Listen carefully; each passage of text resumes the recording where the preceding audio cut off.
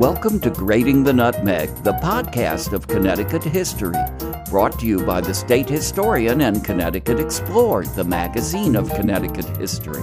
I'm Walt Woodward.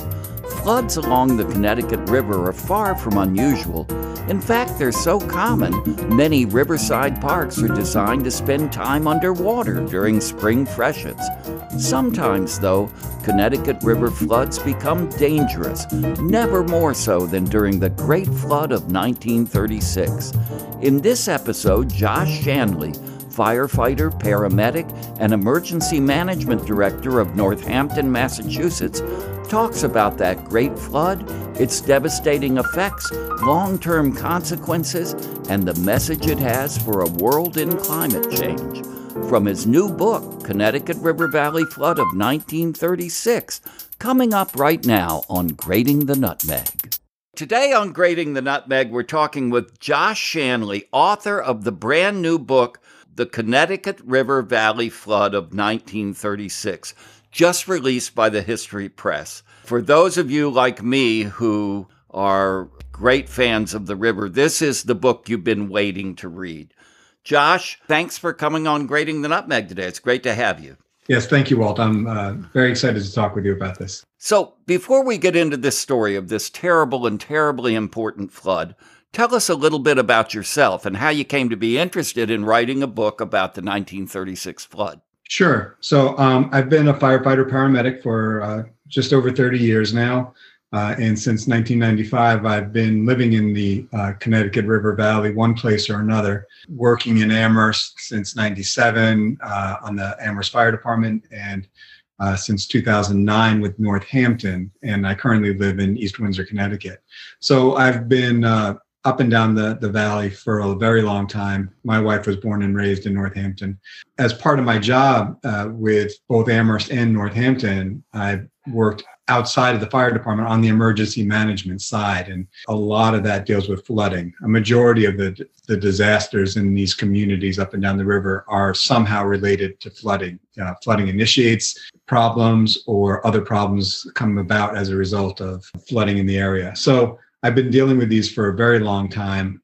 2011, when Tropical Storm Irene came through, we had some very close calls. And it was during those times where I started working on some projects around critical infrastructure and cataloging critical infrastructure in Western Mass, mostly, but as you know, the river connects all of these systems. So it quickly became, a longer, bigger project than we had anticipated. So for about 3 years, I got to tour around looking at dams and the levees and the dikes and some of the pumps that had been installed in 1936 and somewhat after 1938. And then they were left. And looking at those systems now, and then through the lens of 2011 with Tropical Storm Irene, it became evident to me that, we have a problem. So the way I look at these situations now is by looking back in history. We can learn a lot about what's in store for us ahead if these issues around climate change do work out the way that we're anticipating. And that's one of the really interesting things about this book. It's very much a historical study, but as you remind us at the end, it's got very significant and very real lessons for the present and for the future.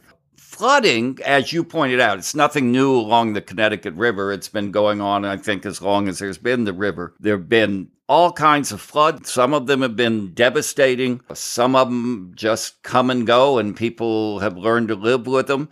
But four floods especially, 1927, 1936, 1938, and 1955, just had a kind of catastrophic character to them. So why did you decide to focus on the flood of 1936? Well, being a student of the history and looking around, I was running into plenty of books on 38, the Long Island Express coming up, the hurricane coming up the Connecticut River Valley. There's lots of books out there on that. Not too many on 55, so that's probably one of my next projects. And 27 was rather isolated, all things considered. It did a lot of damage, most of the damage in a relatively small part of the area. But when you compare 36 and 38, they were both devastating, as you said. 36 and 38, but they were very different events. And to call one worse than the other, we're trying to put metrics on tragedies, but the numbers do indicate that the flood levels crested higher in 36. The event lasted longer in 36. So in that case, it was worse. It was also much more widespread. One thing that I'd like to emphasize, this book is about the Connecticut River Valley, but during that period in March of 1936, floods were all over the Northeast and then some. I mean, I have headlines from the New York Times saying flooding in Virginia, Ohio, up as far as Maine. The Merrimack Valley was really hard hit beginning March 9th through the 22nd. So my interest really focused on the Connecticut River Valley because that's where I'm from. I'm familiar with it, but it's simply a slice of what was going on around the rest of the world. So the whole eastern half of the United States was really subject to flooding in this particular year. Do you have the sense that the Connecticut River Valley was worse than the other places? Well, it was different in that the terrain, and I'm not a geologist, but I've learned a lot hanging around with other with geologists, mostly from UMass, and the Connecticut River has a long history, and there's varied terrain. We're going to be talking about different what I've been calling hubs along the river. There's 410 miles about from the Canadian border down to the Long Island Sound, and there are different hubs, and some of these hubs, like you look at the different communities that are built along the river, and some fared better than others. All were impacted. But a lot of it had to do with the terrain and the depth of the river at certain points. That is one of the things that people who study the Connecticut River know. It's really a river basin with many major tributaries, and it's ringed on both sides by two mountain chains, especially in the north. You have the Green Mountains on the Vermont side, the White Mountains on the New Hampshire side, and that, when it comes to floods, can be a significant factor. So yes. Let me ask you this. The 1927 flood was a spring flood. The 1955 and 36 floods were late summer and early fall, and the 27 flood was in November. Does the time of year make a difference in terms of floods' impact along the Connecticut River? Yeah, well, as you're getting to, the time of year seems to indicate, why the floods are occurring. So we get, we've had for 400 years and probably much longer than that, we've had spring floods, freshets. The snowfall melts, the ice along the river starts to break up and create dams, and the plains along the river flood. That's just nature doing its thing. The hurricane coming through in 38 was unusual in that it took a track up the Connecticut River Valley that doesn't normally occur. And in 55 was different because those were two back-to-back storms. That was Carol and Diane, I believe. And then followed up later in 55 with another unnamed storm that did tremendous damage in Connecticut in the Naugatuck River Valley. So they were all coming from different reasons, and each of them plays out differently. None of these is going to look the same when you start looking at the rise and fall of the rivers. You mentioned the tributaries. Being in Northampton, we watch when the floods come. We watch the Mill River come up spike, within the first few hours. Then after the skies start to clear, that's when the Connecticut starts coming up, and we start looking at turning that way and watching the flood level come up and last much longer typically. So there's a rhythm to it that we have seen. And the challenge is going to be looking forward with climate change. Our precipitation patterns are going to be shifting. So we're likely to be getting longer periods of drought followed by spikes. And our infrastructure just isn't designed and wasn't built to deal with that kind of deluge. Yeah, it's interesting. You've already given us three variables that really are big factors on when and how floods happen. The topography, the climate, of course, and then the tributaries and the location along a tributary. So the river may flow north to south, but it's picking up water all along the way, and it's coming, against man-made and other obstructions and interventions. It's a very complicated business, this studying floods. Give us some idea of the scale of the 1936 flood. How bad was it, and how did it develop? Well, I mean, beginning on March 9th of 1936, we started to get rain, and the system just moved in and stayed. And there were two peaks. And if you look at some of the headlines, beginning around March 12th, the newspapers started to talk about, the flood was rising again, but it was typical. It was to be expected.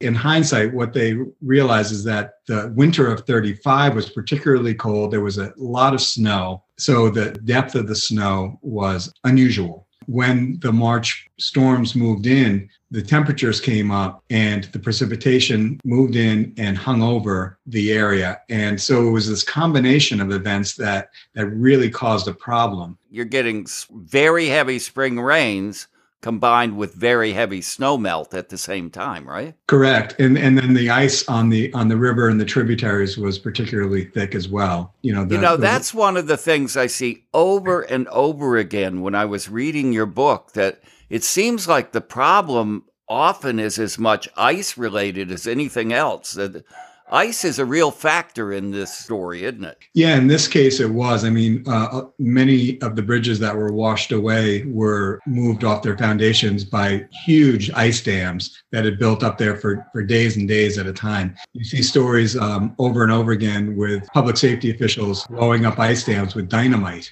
What happens is that the ice melts, and then with the temperature fluctuations, it breaks up into chunks. Reports that I was looking at in the newspapers say that the size of automobiles are larger, and they just bind to one another, and then they butt up against these bridges and start to shove them off their foundations over a period of time. And what public safety officials would do would be to either walk out onto these ice dams or drop dynamite from airplanes flying above. I can only imagine what that looked like, back in the day. In 1936, dropping aerial dynamite bombs onto ice floes. And in some cases it worked, and in many cases it did not. Is this a common problem with spring floods? Do we have the same thing happening now when there are spring freshets and they cause problems? Is ice one of the major components? Yes, they still happen, but the infrastructure that was put in place after 36 and completed in 38 and going into the early 40s, it works largely. But you see areas where the Connecticut River floods. Again, in Northampton, we know in March and the Connecticut River is going to flood. The Oxbow is going to flood. In Hartford, you go through the parks along the river, and they're flooded. But that's what they're designed to do. So the infrastructure largely works. And we had a similar sequence of events with a very cold winter, lots of snow, and then real spike in temperatures with a precipitation event in 1982 that really tested the systems. And they, by and large, worked. So we see that. A lot of flooding in 2010, but it doesn't have the same impact. In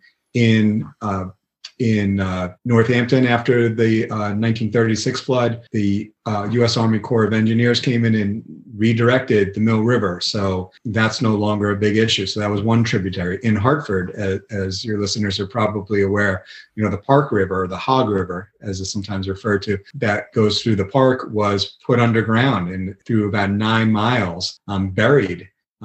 So amazing, huge, very expensive, very complicated infrastructure systems were put in place. So yes, the river still floods, but no, the impact is largely different. And that decision to bury the Park River was a direct response to this 1936 flood, wasn't it? Yes, absolutely. I mean, the damage going through the center of Hartford was largely attributed to Park River flooding. And then, again, the Park River coming in as a tributary with that spike, and then the Connecticut River following up later with a longer swell, arguably doing more damage north to south versus east to west. So the 36 flood was unusually long, you say, compared to other floods. Now, why was that? And did it happen the same time up and down the river, or was it kind of a rolling flood? Over a period between March 9 and around the 21st, March 20, 21, 22, 1936, during that whole period, about 2 feet of rain fell.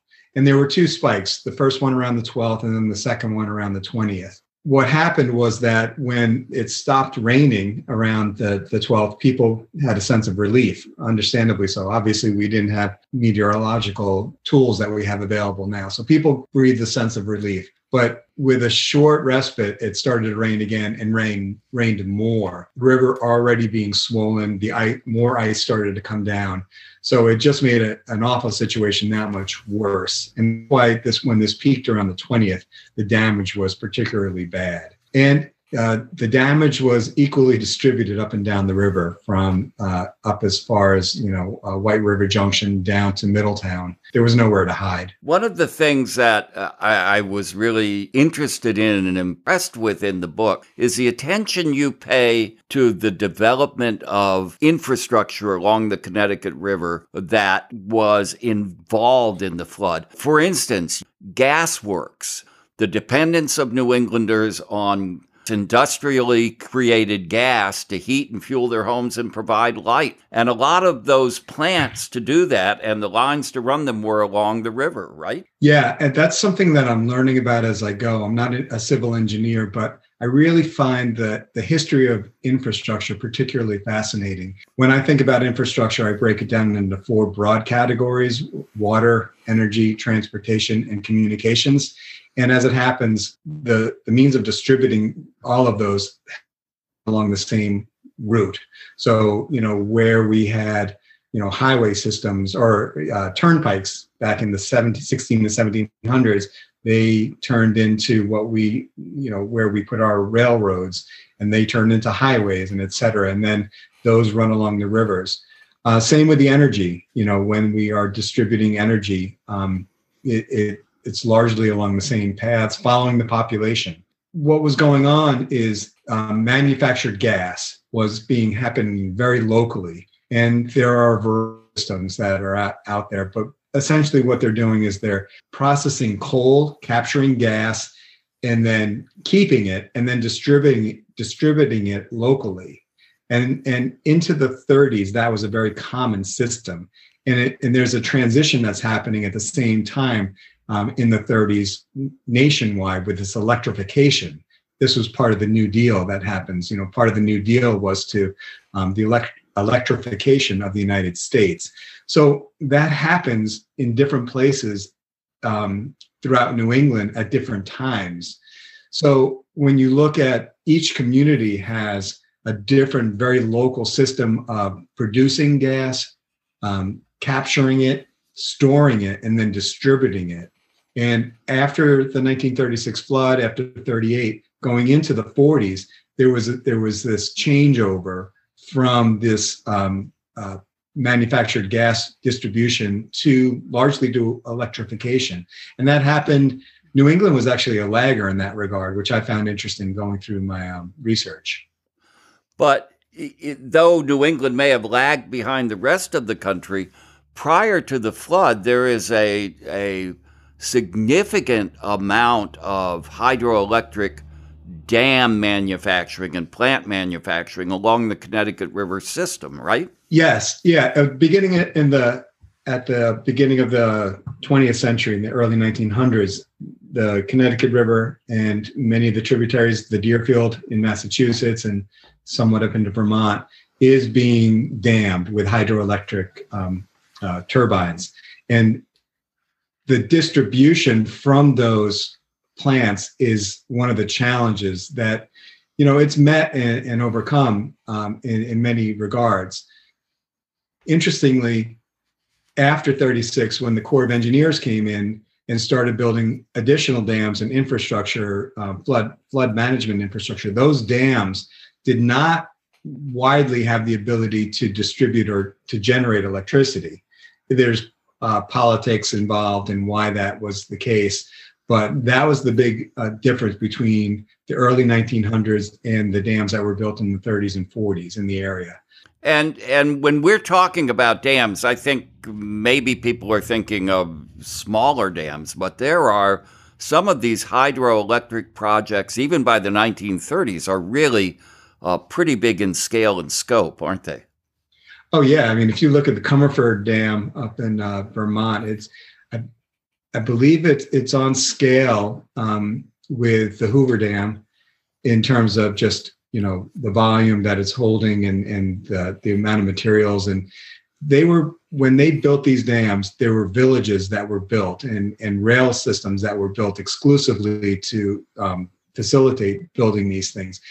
Men were killed building these dams. It was very hard work, grueling work, and it took a long time and was just took a lot of grit to work in these places. When you look at the stories behind these dams, a lot of it was around the villages and the people and the culture of the workers around these places.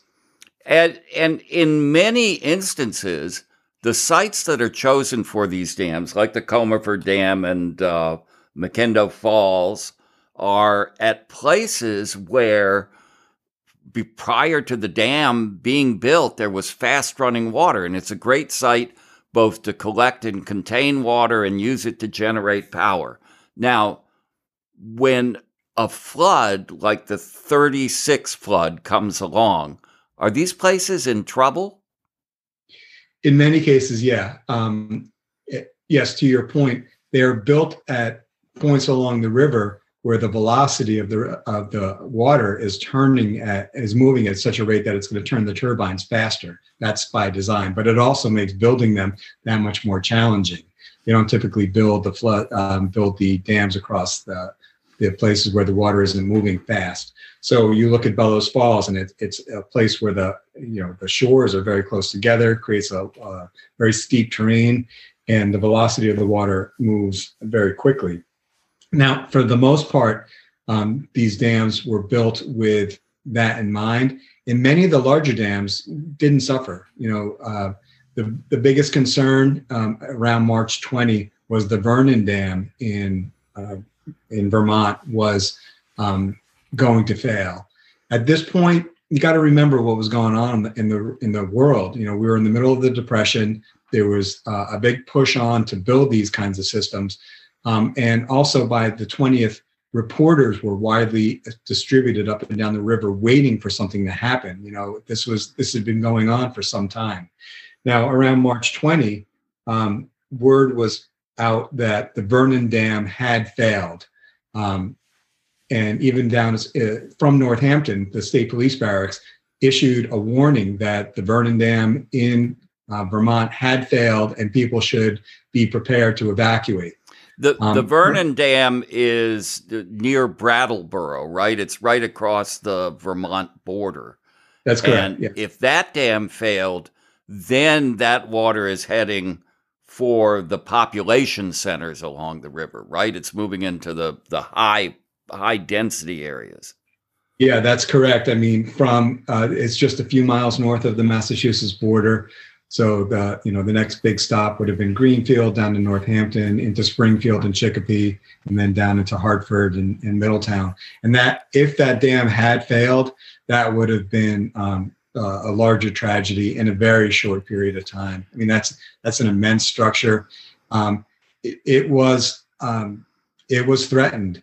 One of the resources I have is a journal that was produced by the New England Power Association that gives personal accounts of the men that were in those structures protecting them. And there was water breaking through windows in the book, and I've got pictures that were taken from the structure of the Vernon Dam that show water coming in.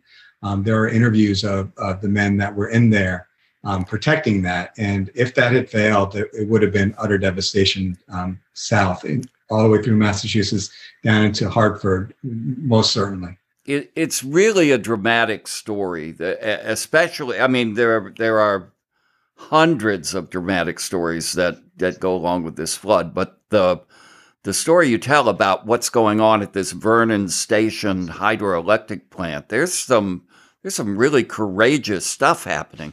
And I think I should point out now that for people who read this book, there are several huge bonuses, but one of them are the images that you have, because you can talk about how devastating a flood is and you can enumerate the losses, but it's only when you see these pictures do you get a real sense of the incredible power of this raging river and the kind of damage it can do. Talk to us about some of the key places where the power of this river showed up during this flood. Where did it affect people the worst? Well, the Vernon Dam, that was actually pretty well documented in the WGBY story by Ed Klukowski. He interviewed workers that were in that dam. So that was interesting. But what I found particularly fascinating was the Deerfield River and all of those dams, 6 dams along the Deerfield that were really impacted. And again, in a similar way. You say the Deerfield was the hardest working river in America? That's what they called it, yeah. And it was because it was harnessed so early on. By like 1905, going into I think 1912 or so, there were up to 6 dams on the Deerfield, turning turbines, creating electricity. So that's why they named it the hardest working river in America. And the flood really was, partially because of the terrain of the river itself, the flood was a very serious problem along the Deerfield. Right. Well, I mean, that's why they built the dams there, because of steep terrain. The water's moving along at an incredible rate. And then when you add the volume, that's where the damage really happened. But in addition to the ice, the other issues that were coming up were the bridges that were being washed away, the covered bridges. I have a list in the book of dozens of bridges that were washed away. But along the Deerfield, one thing that I found particularly fascinating was that this culmination of events was occurring. Ice was building up along the backside of massive covered bridges, wood structures. Bridges weren't being washed away or shoved off their foundations by themselves. Townspeople were shoving the bridges down. And what happened in the Deerfield River, and I believe it's the Cold River in Coleraine, they actually lit bridges on fire in an effort to dislodge them. So there's one story that I came across in the New England Power Association Journal where a bridge in Coleraine is lit on fire in an effort to clear the ice behind it. It breaks away and launches itself downriver on fire into one of the dams that is, I believe it was Deerfield number 2, if I'm not mistaken, around Shelburne. So imagine that, floodwater raging through windows, and then all of a sudden around the top of the river, a massive wooden bridge on fire comes headed down your way. There were actually people still in the structure. Yeah. Just to be clear, people in towns are pushing these covered bridges off their foundations and sending them downstream. Why? Because they don't want them to back up water and send it flooding over them? Yeah, that's correct. It was creating a dam. It was creating flood in the community. So I think the logic was, if we get rid of the bridge, we can always rebuild that. But the damage that's occurring as a result of the flood is just. So we'll save ourselves by sending our bridge as a flaming missile downstream to the next town. Must have been good for intercommunity relations. Well, I only came across that situation a couple times as a tributary on the Cold River, which leads into the Deerfield and then downstream. Interestingly, looking forward, again, I mentioned Irene in 2011, the Chickley River in Hawley, Mass, which is in that vicinity, that had a lot of damage as a result of Irene. A lot of erosion washed away Route 2 and Route 8.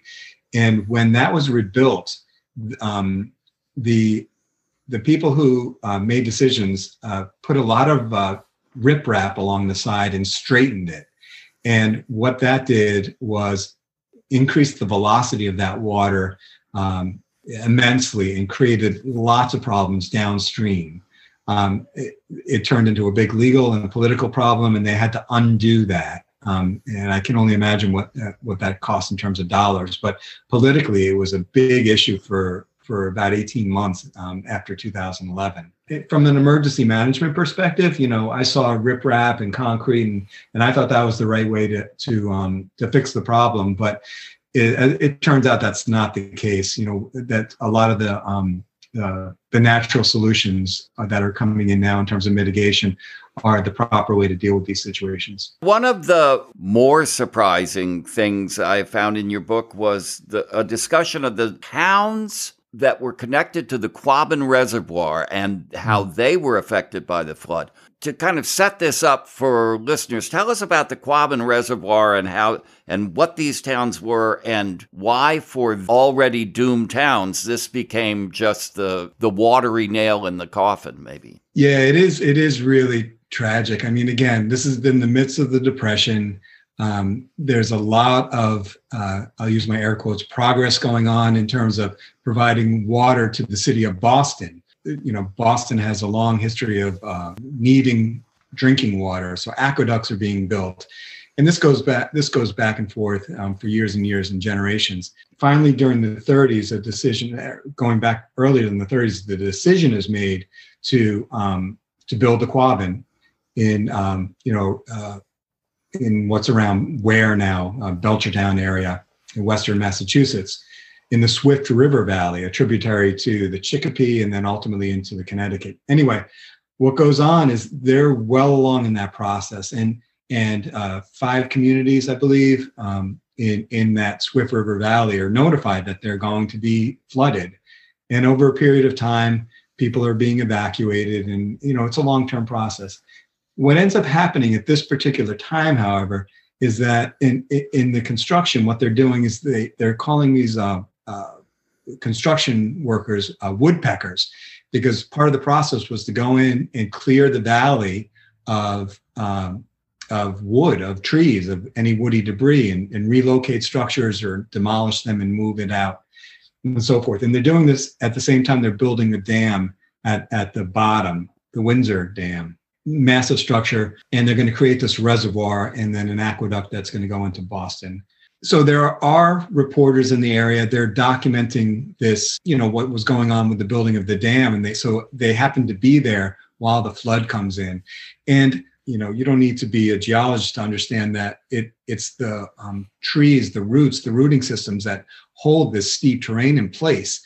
And they were in the process of clearing that away. People were still living in the area because they didn't end up needing to move out for a year or two after. So there were very many people in the area. The rain came down, torrential downpour, and just the devastation in that particular area was worse, arguably, than anywhere else. South of the Windsor Dam, the terrain around the Swift River is especially steep and narrow. So the velocity leading into the towns of like Ware and Palmer, Three Rivers, et cetera, was just really devastating. The dam system wasn't set up yet. The railroad was in the process of being converted to construction only.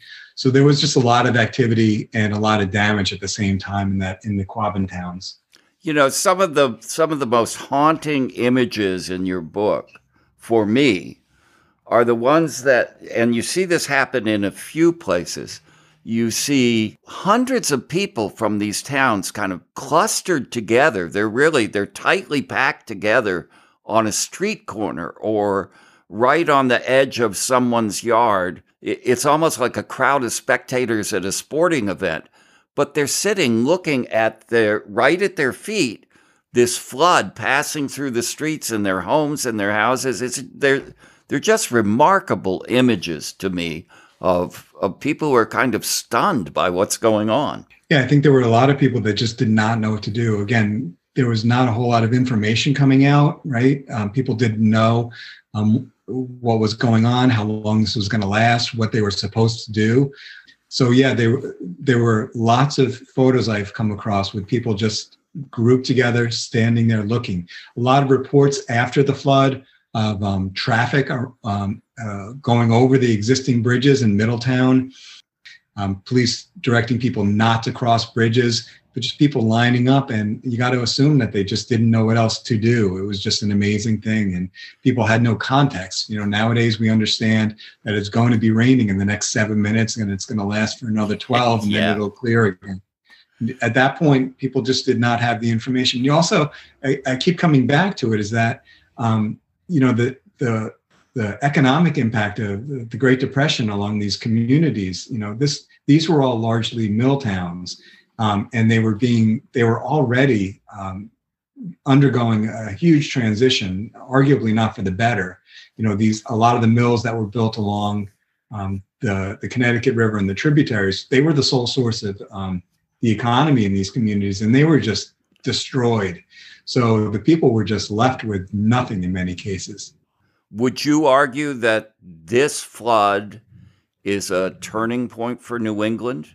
Well, yeah, as a matter of fact, I would, and I think the evidence supports it because of there was already a long history of floods. I mean, this was not the first one, but there was the Flood Control Act of 1936 as part of the New Deal. A lot of this infrastructure that went in was built by New Deal projects, Community Conservation Corps, CCC boys, they called them, WPA projects, and PWA project, Public Works Authority projects. They were massive and they cost a lot of money, and they were put in by people that were looking to provide service, and they were they were compensated for that. So in that regard, yeah, there was an evolution of the 1936 Flood Control Act, but this was arguably a turning point. Yes. So these are this flood control, this recovery and mitigation effort that is, as you say, a massive WPA Great Depression project, or at least it started then. This is all handled by the U.S. Army Corps of Engineers. They manage the flood control process. Is that right?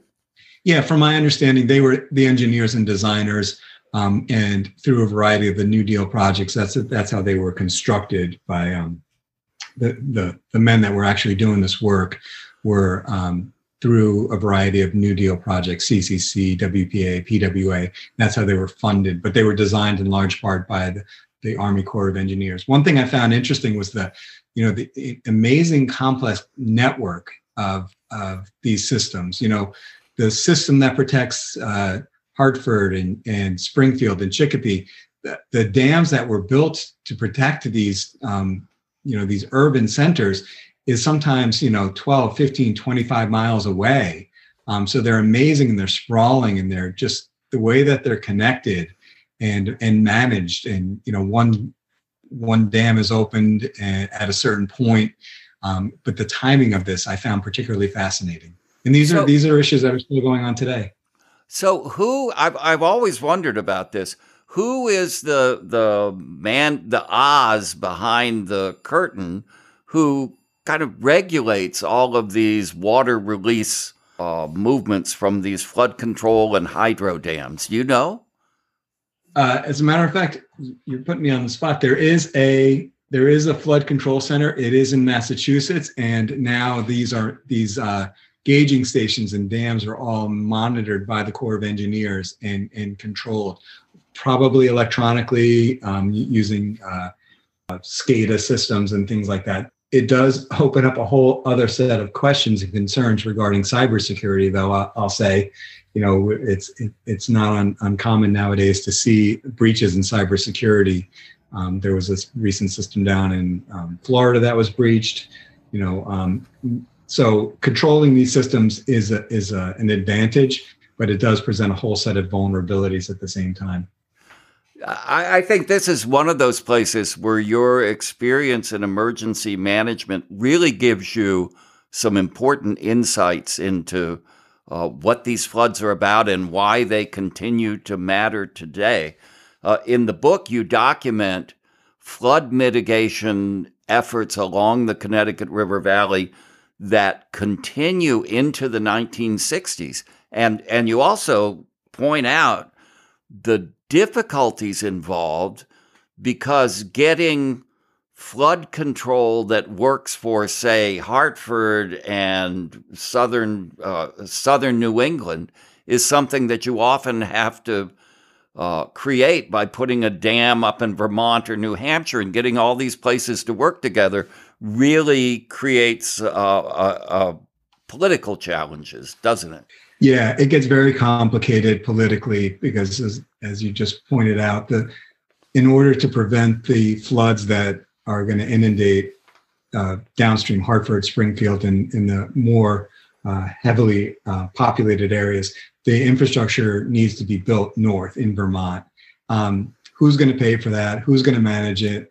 When that, they often create reservoirs in a similar fashion, but different than the Quabbin. But the people in those urban centers aren't the ones that are impacted by that. It's the people in the north. What was going on at the time around the New Deal was this: the Tennessee Valley Authority had been put into place, and that was largely unpopular and not handled well, arguably. And people were concerned that they were bringing in that mindset and that political position into the flood management system and the politics around it in New England. It goes into the 50s, and there are examples of Wilder Dam just north of White River Junction, I think, went into the 50s, and it took them until about 1954 until the system was finally approved, and it was hard fought. I wouldn't take a side on one over the other there, but it was just locally hard fought. Agriculture had input, farmers, local communities, politicians. It got very complicated for a very long time. These complicated issues continue even into today, because some of these dams that were built in response to the 36 flood are now coming up for relicensing even today. And there's kind of extensive public hearing process going on about whether they should be relicensed and what kinds of environmental mitigation they should do. Very complicated stuff. And that kind of brings us to something that you discussed near the end of your book, which is the effects of climate change on this flood mitigation infrastructure that now is, a half century old or older? Older. I mean, again, looking at Northampton, we have a flood management system that was put in place in 1940. There are 3 engines in our flood management building that were installed in 1940. The dike system was put in around the same time. And much of these systems up and down the Connecticut River they were put in and not maintained. I know in my community, they were estimating even in 2012 that $2 million of upgrades were needed. On the other side, if we had a flood at the level of 1936 and that dike system failed, there would be hundreds of millions of dollars of damage. And the other thing that we're finding is that the people that live along these areas are, essentially disenfranchised already. These tend to be tough neighborhoods. If you look at Holyoke, there are cities on the hill. The factory owners live up on top of the hill. The mills and the people who work in the mills tend to be down by the river, yeah. And that's largely the case now. So there is some imbalance that is still can be reflected, and I think that's becoming more and more part of the conversation nowadays. Well, looking into your crystal ball, your climate change crystal ball, what can we expect for the future? Well, as we're recording this, we're moving infrastructure progress forward finally. So I think we're at a critical point. I think time will tell, but I think right here, right now, if some of these programs move forward, we could be at a turning point. If we don't, the turning point could be for the worse. I don't want to get political, but if we just look at the trends in weather patterns, and never mind what's causing them, but just the facts, the storms that are coming through are creating deluges over shorter periods of time. The infrastructure that's protecting our communities have not been maintained. They're going to fail. There are many places along the river where they're more likely to fail. Between Northampton and Hadley, there's a funny bend in the river that is likely to give way to nature. fixing these systems is complicated, expensive. There are all sorts of politics involved in it. So I think we're at an interesting point here today with whether these systems upgrades are implemented, and if so, how and over what period of time. I think we're really in a race right now. So I'm optimistic, but I also think it's a hard road ahead. Well, it strikes me that this book that you've written is a kind of wake-up call to people who live along the Connecticut River Valley and its tributaries, which is to say most of the people in New England, that it's time to pay attention to the river and think about the possibilities of real flooding in the future. Josh? Yeah, agreed. It's been a great interview. Thank you so much both for spending time with me and for writing this book. This is The Connecticut River Valley Flood of 1936. It's published by the History Press. Josh Shanley is the author. He has done great research and provided, both powerful images and a great story about a surprisingly significant event even today. And for that, thanks so much. Thank you, Walt. I enjoyed it. Thanks for listening. You can order Josh Shanley's book, Connecticut River Valley Flood of 1936, online or at your favorite bookstore. And for more great Connecticut history stories, subscribe to Connecticut Explored magazine and Today in ConnecticutHistory.com. I'm State Historian Walt Woodward, and I hope you'll join us for the next episode of Grating the Nutmeg.